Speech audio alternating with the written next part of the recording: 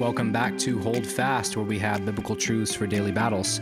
My name is Kenny. I'm the host of the podcast, and we are continuing a series of podcasts. You may already know this, but in case you do not, if you're new to the podcast, I'm doing a series where I'm answering questions from my Sunday sermons each week. So our church is in a series called Did God Really Say?, where we are addressing some of the most controversial topics of our day. Not all of the most controversial subjects, but some of them.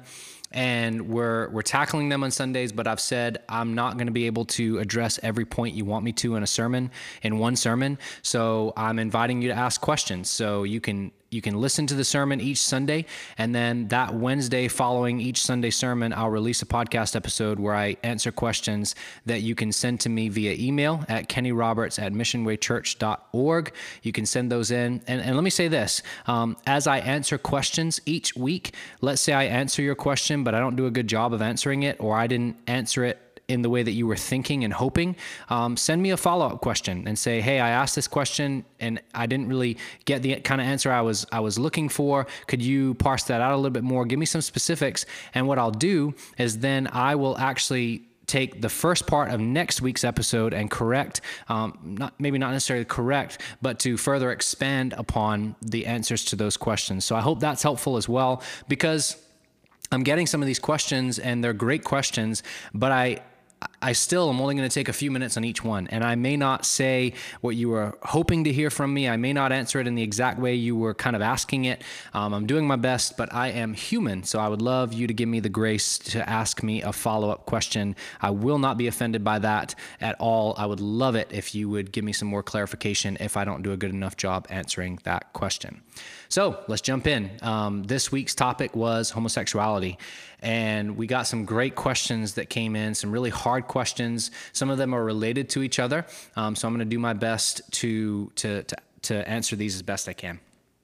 Somebody said, we always say, hate the sin, not the sinner. Love everyone. And before I answer the question, let me pause and say, amen. We are called, God is very clear throughout the scriptures that he hates sin. And we are to love the sinner in the sense that we are to extend the love of Christ by being willing to speak the truth in love, by being willing to love even our enemies, Jesus says. So yes, we are called to love everyone. We're not given permission in the scriptures to just pick and choose who we extend the love of Christ to. We are called to love everyone, even our enemies. So yes, we are to hate sin. And that's a part of this series that's so difficult for people to grasp, because sometimes we tie someone's sin to who they are. And if there's any sin that does that, it's homosexuality. People describe this as their identity. And so it feels to them as though you're attacking them when you say that what they're doing is sinful. And that's not what we're trying to do. And this is what we need to be clear with people about. We are not attacking you as a person. I'm not trying to attack your identity. I'm actually trying to say that you're finding your identity in the wrong place and you need to find it in Christ. I'm getting ahead of myself a little bit, but I really wanted to comment on that line. So here's the question. How do families accept or help their child who has decided they are homosexual or a different gender? How do you help them? And there's a lot of questions along these lines, so I'll mention all the questions and try to answer them with different nuances as we go. How do families accept or help their child who has decided they're homosexual or a different gender? We'll talk about transgenderism specifically this coming Sunday. So my answer will probably primarily focus on homosexuality here, and I'll maybe try to tackle more of the transgenderism angle next week. But a lot of this will be very similar, no matter which side they fall on. So you need to be willing to listen. You need to be willing to love them enough to not just simply speak and not just simply condemn. You need to be willing. I said on Sunday several times that a Christian is someone who should never be the one to walk away from relationships. And that especially includes our children. So if your child comes to you and shares this with you, you should say something like, thank you for sharing this with me. Thank you for trusting me enough to bring this to me, right? In many ways, we would handle this a lot like if they confessed any kind of sin to you, right? Now, in this instance, they may not think they're confessing a sin, but you know in your mind that's what they're doing, right? And so be willing to say thank you for being vulnerable enough and trusting me enough to say this to me. Listen, ask questions. I think in most scenarios, you should be willing to listen way before you speak. Be slow to speak and quick to listen, right? That is absolutely true here as well. When your immediate reaction is to jump to a point of condemnation, then it's very likely that you're just going to shut off any opportunity that you have in the future for them to listen to you. But when they know that even if you disagree with them, even if you think what they're doing is sinful, when they know that you love them and you've shown your love to them by listening to them, by asking them questions, trying to get to the heart of the issue and find out what's going on, what got you to this point, why do you feel this way, have there been any moments in your life where you've questioned this before now? I mean, just ask any question you can think of. Try to get to the bottom of it. Don't assume that you know everything. That's important here too, especially with your kids. When they come to you with this, don't just kind of dismiss it and say, oh yeah, well that's probably because of X, Y, and Z.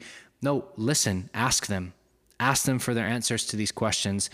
And yes, be willing to speak the truth to them. Be honest with them and saying to them, I love you. I will always love you. I will never walk away as your parent. I will always be your mom. I will always be your dad.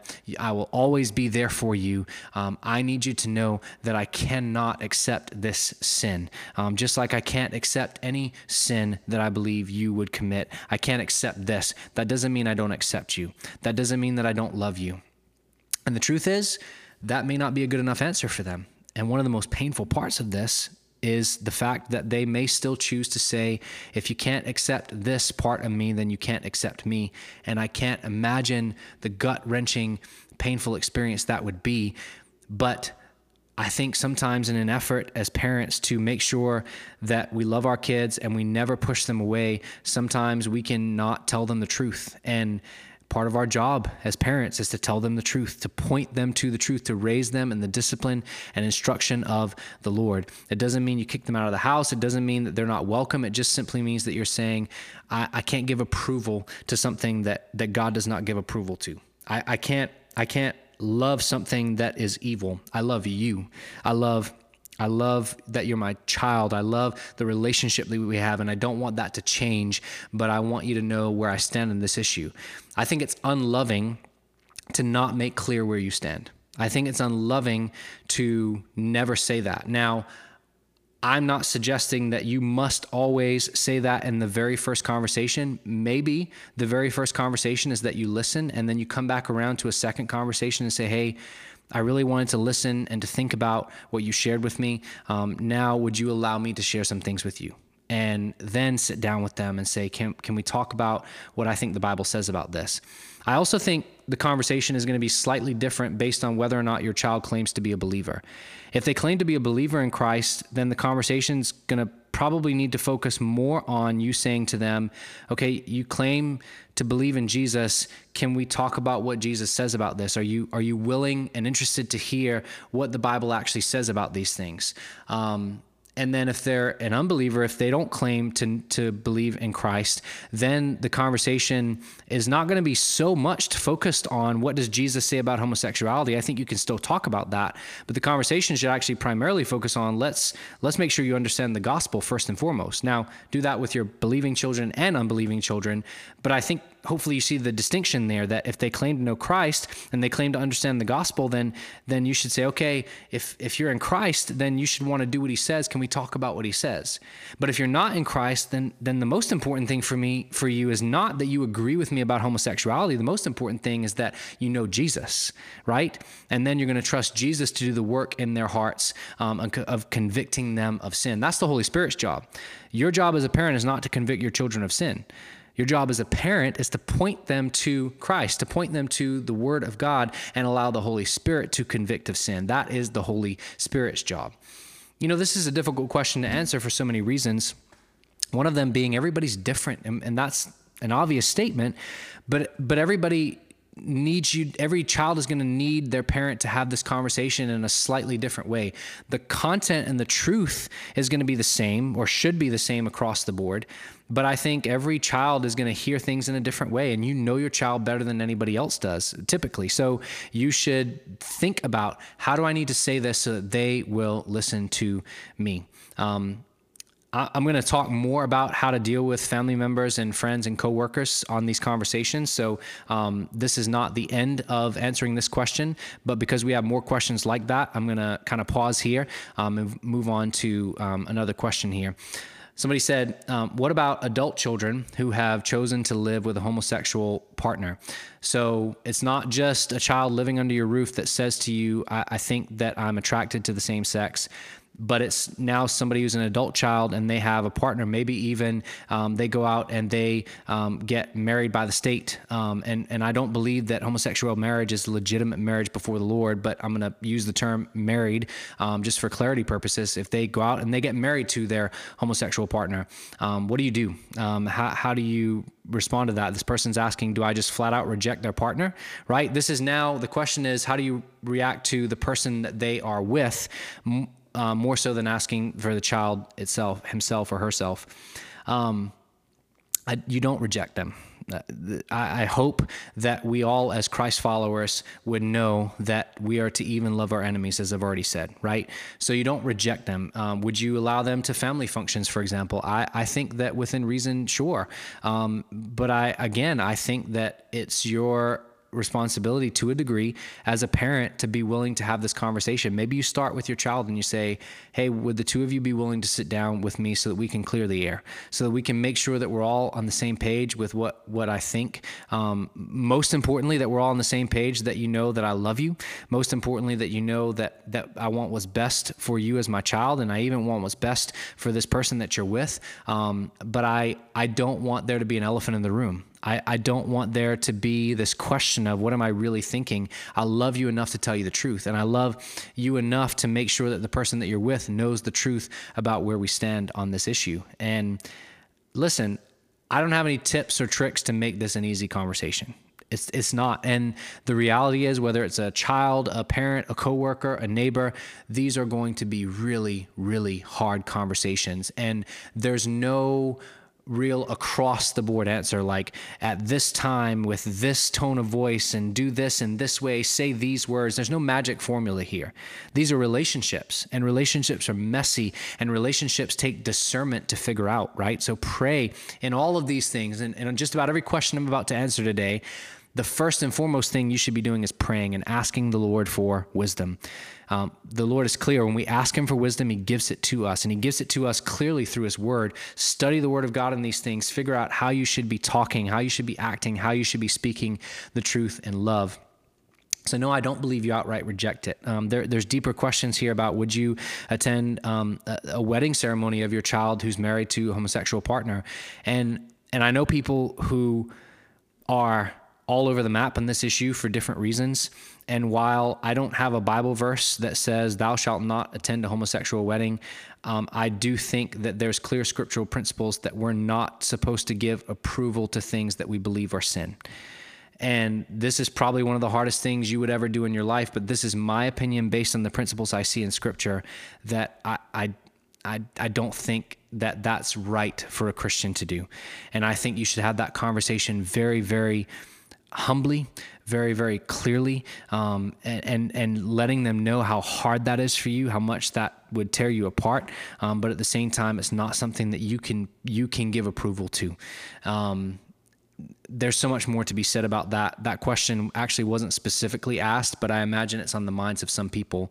I think that we've got to be really, really clear about this issue. When we say, on the one hand, I don't approve of this, but then on the other hand, we show support by attending a wedding ceremony, I think that we're showing a double-mindedness. And I think that we're showing that maybe we're waffling on this issue, and I don't think that's loving. I actually think it confuses people more than anything. If I say on the one hand, I think this is a sin, but then I'm going to come celebrate you in what I believe to be your sin, I think it's really confusing for people. Now, listen, not showing up to a wedding to that person is going to feel like it's really unloving. But as a Christian, sometimes we have to be willing for people to think that we're unloving because we're standing in the love of Christ. As a Christian, sometimes we have to be willing to do things that other people think are hateful, but we know that we're standing in the love of Christ. It's hard to do, but it's necessary sometimes, and I think this is one of those situations where it's necessary.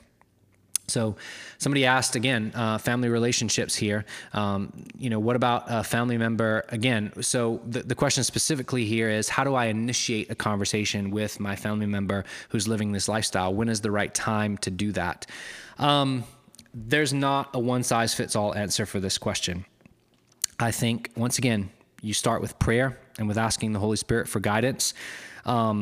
If you are willing to have spiritual conversations with your family member that don't even address homosexuality, that could very naturally lead to a bridge to that conversation. That can naturally lead to them saying, okay, listen, we're talking about Jesus. Let's just go there. And they might say, what do you think about me, right? What do you think about this lifestyle that I've chosen to live? So you could just try to bridge that conversation with other spiritual things. You could just wait for them to ask you, although that's not what I would primarily do. If you love somebody enough, then at some point you're going to be willing to share with them what you believe to be the truth. This does not mean that you wait for the opportunity to bash them over the head with your Bible, okay? It doesn't mean that you wait for the perfect opportunity to pounce. It means that, and this is what I think you should do. You should know your family member well enough to not try to have this conversation when tensions are high. If they come to you in anger and they're like, oh, you Christians are so judgmental and so hypocritical, why do you hate us so much? That's probably not the right time to be very clear about what the Bible says about homosexuality. I'm not saying it's absolutely not the right time. I'm just saying you got to be wise. You got to be wise to not have a conversation when somebody is not in the right frame of mind to have that conversation. So maybe you just talk to your family member and you say, there are some things that are really heavy in my heart that I'd love to talk to you about, that you probably expect that I want to talk to you about. And I'd love to do that over dinner. I'd love to do that when we're both calm, when we're both level-headed. If they come to you in anger, that's when you say, I want to talk to you about this, but I don't want to do it in anger. I want to do it with love and with kindness and with gentleness. Can we do this when tensions are not so high? There's not going to be a billboard that flashes, and you know this. There's not going to be a billboard that flashes that says, today is the day. This is when you have the conversation. But I also think that we shouldn't have the perspective of when's the right time to have that one conversation. Obviously, we need to have the first conversation, but we need to be clear with our family members and friends and coworkers that we want this to be an ongoing conversation. That's why I said earlier, if your child comes to you with this, maybe the first thing you say is, I want to think about this. I want to pray about this. I love you, and I want you to know most of all that I love you, and then come back and have the conversation later. There's all kind of different scenarios that can play out here. Pray for wisdom. Try to have these conversations at a time and in a way when you think they're going to be most receptive to listen to you. Not necessarily most receptive to agree with you, because they probably won't, but at least most receptive to listen to you. Pray that the Lord would open the door. Pray that the Lord would lead this person to come and just ask you what you think, right? The Lord can work miracles in this way, and pray before you have the conversation that the Lord would go before you. There's not going to be an easy time to have it. If you're waiting for a day and a time where you go, oh, this will be easy, I should do it now, like I think this is the right time, that's probably not going to come. It's always going to be difficult, especially when it comes to family. I would actually say the longer you wait, the harder it's probably going to get. And if it has been a long time and you've not said anything, maybe you kind of start the conversation with, I'm really sorry I haven't loved you enough and had the courage enough to talk to you about this before, but I really would like to talk to you about it now because I do love you, and because I've not wanted to break our relationship, because I don't want to walk away from this, but I at least want you to hear me out. I at least want you to know what I think is true here and what I think is best here. So I hope that helps. Again, if I'm not hitting the exact nuance that you were looking for, please follow up with a question. I'd love to take some more of those. One more question kind of along these lines is, what's the application of this, right? Like, how does this play out in real life with friendships, work relationships? How do I share my perspective without judging? That's a specific question, I think. How do I share my perspective without judging? I want to be clear about something. Jesus says in Matthew 7, right, don't judge lest you be judged. And people use that verse all the time. But then if you read on, Jesus actually tells us how to judge rightly. So we actually are commanded to judge. Like, read on in Matthew 7, and Jesus says, first take the log out of your own eye, and then you'll be able to see clearly how to take the speck out of your brother's eye, right? You'll actually be able to judge them rightly once you humble yourself and deal with your own sin first. So we are actually called to judge, but we're called to judge rightly and with love, not be judgmental as the world thinks, not on your high horse, but we are to judge with right and righteous and holy and loving judgment. So I think that's an important distinction. But how do I share my perspective without coming off as judgmental is probably a good way to ask that question, without this person thinking that I'm just trying to get in their business and condemn them. And how do I do that? Because that's an important question. It's probably getting harder and harder to do that if we're being honest. If we're being honest, the culture is moving more and more towards acceptance on this issue, and Christians are becoming more and more in the minority on this issue. So it's in some situations, there are some people that no matter what you say, no matter how you say it, if Jesus himself bodily appeared and had this conversation with these people, they would reject him. There are some people like that out there, not because they necessarily are this most terrible person on the face of the planet Earth, but because they're blind in their sin. And they actually think that they are doing the right thing, and they actually think that they are righteous, and they think that you are actually wicked and evil because they believe that you're trying to control people and manipulate people with religion. I'm not saying all that to be overly negative, but I want to set the expectation that there are some people that are just not going to listen. That doesn't mean you don't speak. That we still are supposed to speak. Jesus spoke to people who rejected him, right? And we should not shy away from those conversations. But if I can maybe put a positive spin on it, I think you just do it with humility. I think that you look for opportunities to have spiritual conversations. If you're dealing with coworkers and friendships and neighbors, again, I sort of touched on this on Sunday. Maybe I'll parse it out a little bit more. I don't think our primary focus, if we know somebody who's living a homosexual lifestyle, I don't think our primary focus should be, how do I work in a conversation about the Bible's view of homosexuality? I think your question is, how do I work in the gospel? I mean, we don't do this with anything else, right? If somebody is a habitual liar, right, we don't spend all night trying to think of, how am I going to talk to them about what the Bible says about lying? We just want to share the gospel with them. We just want to love them, right? We're not going to be repulsed by them. We're not going to walk away from them. We're going to encounter them in certain ways because we know what their sin is maybe, but we're going to still love them unconditionally, and we're still going to try to give them the gospel. So sometimes I think we overthink this and we try to say, what am I going to say that convinces them that homosexuality is a sin?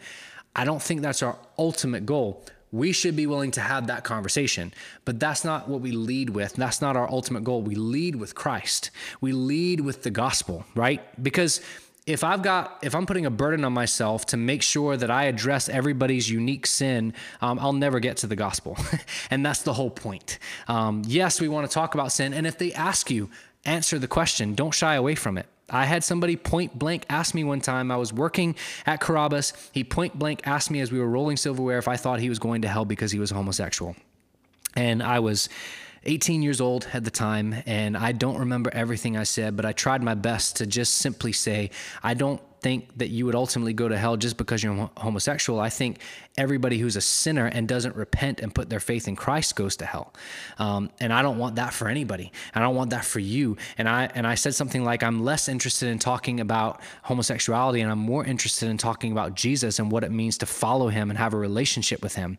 Then later on, as a part of the discipleship process, you can get deeper into the weeds of homosexuality, right? So I hope that's helpful in that question. The truth is, you're going to come off as judgmental no matter how loving you are to some people, because the world has a different idea of judgmental than we do. The world has a different idea of love than we do, and we shouldn't expect any differently, right? Paul's pretty clear that we shouldn't be surprised when sinners act like sinners. We shouldn't be surprised when the world doesn't understand the things of God. Paul says the natural man, the unsaved man, doesn't understand spiritual things because their eyes haven't been opened to spiritual things. So you pray that the Lord would open their eyes. You try to give them the gospel because that's what will open their eyes to spiritual issues, right?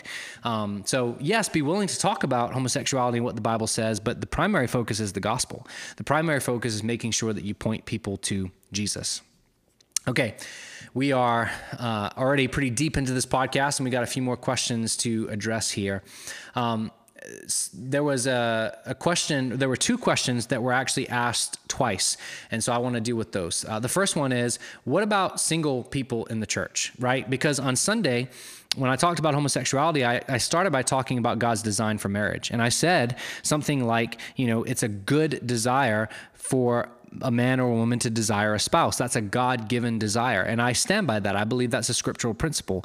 That does not mean in any way, shape, or form that single people are somehow less than. That does not in any way, shape, or form mean that single people are second-rate citizens in the kingdom of heaven. Paul is very clear that singleness is a gift from the Lord. Paul actually at one point says, I wish you all were like me, single. I wish you all were not married so that you didn't have to be so concerned with how to please your spouse, right? Because it's a good and righteous thing to be concerned with your spouse. But when you're single, your time and your energy is freed up to focus solely on serving the Lord. Now, be clear, I think serving our spouse is serving the Lord. So Paul's not trying to pit married and single people against each other. He's just trying to be very clear about the fact that just because you're not married doesn't mean that God doesn't love you, doesn't mean that there's anything wrong with you or that there's anything that you're less than. You are just as valuable in the kingdom of heaven as somebody who's married. And I think sometimes you may think I'm saying this in a way that's kind of weird, but there are some churches that communicate in some ways that make single people feel like they are less than if they're not married. And there may be times that I'm guilty unintentionally of focusing so heavily on married people that single people feel excluded. And I'm sorry if I do that. I apologize if I've ever made a single person feel less than or feel like they can't do as much or be as important. I don't believe that for a millisecond. It just so happens that the majority of people that we deal with, majority of adults are married, but that doesn't mean anything other than that's just what God's plan for them has been. There are many people in this world in churches who God's plan for them is to be single. Sometimes it's to be single for a season. Sometimes it's to be single for the rest of their lives. And the Lord is more than enough for them. You don't need a spouse to be happy. You don't need a spouse to have the joy of the Lord, right? Getting married doesn't suddenly unlock parts of the Lord that you just didn't have access to before you got married, right? Now, getting married gives you unique blessings and perspectives and all these kinds of things, but it does not add to your sanctification in a way. It doesn't make you a better Christian necessarily, right? So I think we need to be careful with our language here. We need to celebrate the single people in our church. We need to support them. We need to make sure that they're loved on because for many of them, they do go home to an empty house and it is difficult and they have these desires that they wonder why the Lord's not fulfilling sometimes. For many other single people, they don't have these desires and the Lord has gifted them with the opportunity to go through life single, to be completely focused on and dedicated to the Lord without these other matters of family life and having a spouse that they need to be concerned about. There's a lot of things that I can talk about on this issue, but I just think those are some important things to say. In saying that God's design is for one man and one woman to be joined together in marriage, I'm not saying that single people are outside of God's design. Okay, maybe that will be a clear and succinct way to say that. I'm not suggesting that at all, and I apologize if I gave that impression with saying that. Another question that was asked twice was, what about sex outside of marriage, right? So we're talking about the sin of homosexual lifestyles. We're talking about the sin of sexual relationships and homosexual relationships. What about sex outside of marriage? Absolutely. That is sexual immorality too. So when we say, this is why I started with God's design, because if all I do is say, well, homosexuality is a sin, then that gives the opportunity for people to say, well, what about all the other sexual sins that Christians commit? Absolutely. We should condemn those too. Sexual immorality is not just homosexuality. It's any sexual intimacy that is outside of the one man, one woman marital relationship. And this is a very, very difficult thing to talk about in today's culture. Somebody who asked the question said, it's becoming a very pervasive issue and it's mainstream even with Christians, and it can be just as hard to talk about with Christians as homosexuality is, and I agree with that, and that's a sad reality. If homosexuality is being more and more accepted in the culture, I mean, we're further along with the acceptance of premarital sex, and that's a sad reality. I mean, it used to be kind of understood in premarital counseling that you should not be engaging in sexual intimacy before marriage. Nowadays, you almost have to clarify that with every couple that you do premarital counseling with. And in some cases it's difficult because they're already engaged in that, and you kind of have to go, okay, let's talk about that. Let's talk about why, even though you're engaged to be married, you've not yet entered the covenant of marriage, and it would be a sin for you to engage in this kind of intimacy. And this is not because God's a killjoy. This is not because God does not want his people to experience the gift of sexual intimacy. He does, but he wants them to do it in his design. And his design for that is one man, one woman in the covenant of marriage. We referenced the passage on Sunday where it says that Adam and Eve were naked and they were not ashamed. They had sexual intimacy with one another. They had been joined together in marriage. And one preacher jokingly said, nobody would have had to tell Adam and Eve what sexual intimacy looked like. They were naked in the garden, and it wouldn't have taken them very long to figure out what to do, right? I'm not going to say any more than that, just in case there happen to be some young ears listening. But I think this is something that is a part of God's design. Sexual intimacy is a gift from the Lord. It was God's idea, right? But it is only to be engaged with on God's terms. And so we need to be clear about this. It's a message that is becoming faded in the church. And it's a message that we should not shy away from, a message that we should speak the truth in love on. Very difficult issue. Sometimes I've seen people get angrier about this than about the issue of homosexuality, and it should not be the case. The scriptures are clear about what God's design for marriage and sexual intimacy are. And somebody will say, this may be my last point on this question, somebody will say, well, what's the big deal? There's no Bible verse that says thou shalt not have sex before marriage.